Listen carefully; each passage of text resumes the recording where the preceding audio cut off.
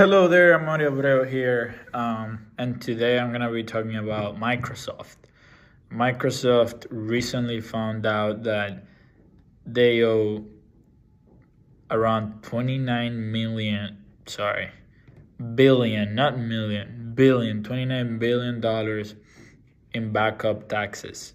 According to the IRS, or a statement from the IRS, Microsoft for a number of years tried or used tax havens to minimize or avoid paying corporate tax.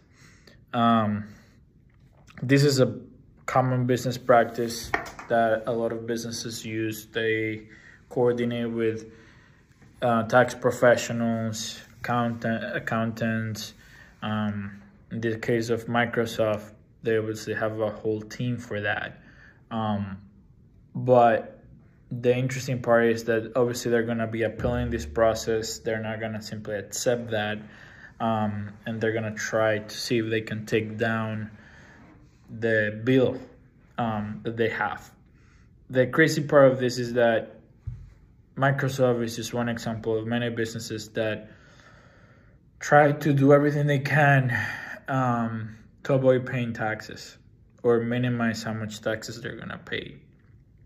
And you see it over and over again where people are willing to get into, in a way, trouble because they're trying to find these clever ways to minimize how much they're paying on taxes. Now, mind you, I'm not sitting here saying that I want to pay taxes like that myself, where I have to pay so much, when legally speaking there are things that you can do that is not gray areas of the tax law, but more very clear ways that you can actually deduct taxes and not have to pay more. And there are ways to do that. There are ways that you can legally, and there's not going to be any doubt that that deduction that you got is correct.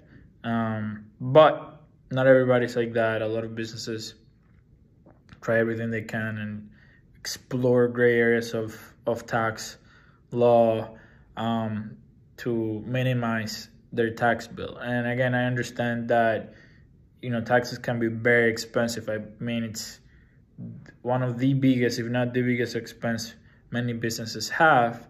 And you work so hard, and then you have to pay the IRS a certain amount of money that otherwise could be reinvested in your business, or you could do so many things with that money. So it's gonna be interesting to see what happens with Microsoft. But yeah, this is my reaction to that news, and we'll see what happens next.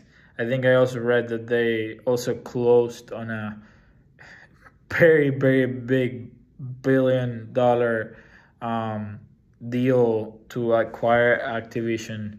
I believe they're a gaming company, so there's gonna be a reaction video about that. But for now, stay tuned, subscribe, share, and hey, if you have a specific topic that you want me to react to and give my opinion, more than happy, so let me know in the comments.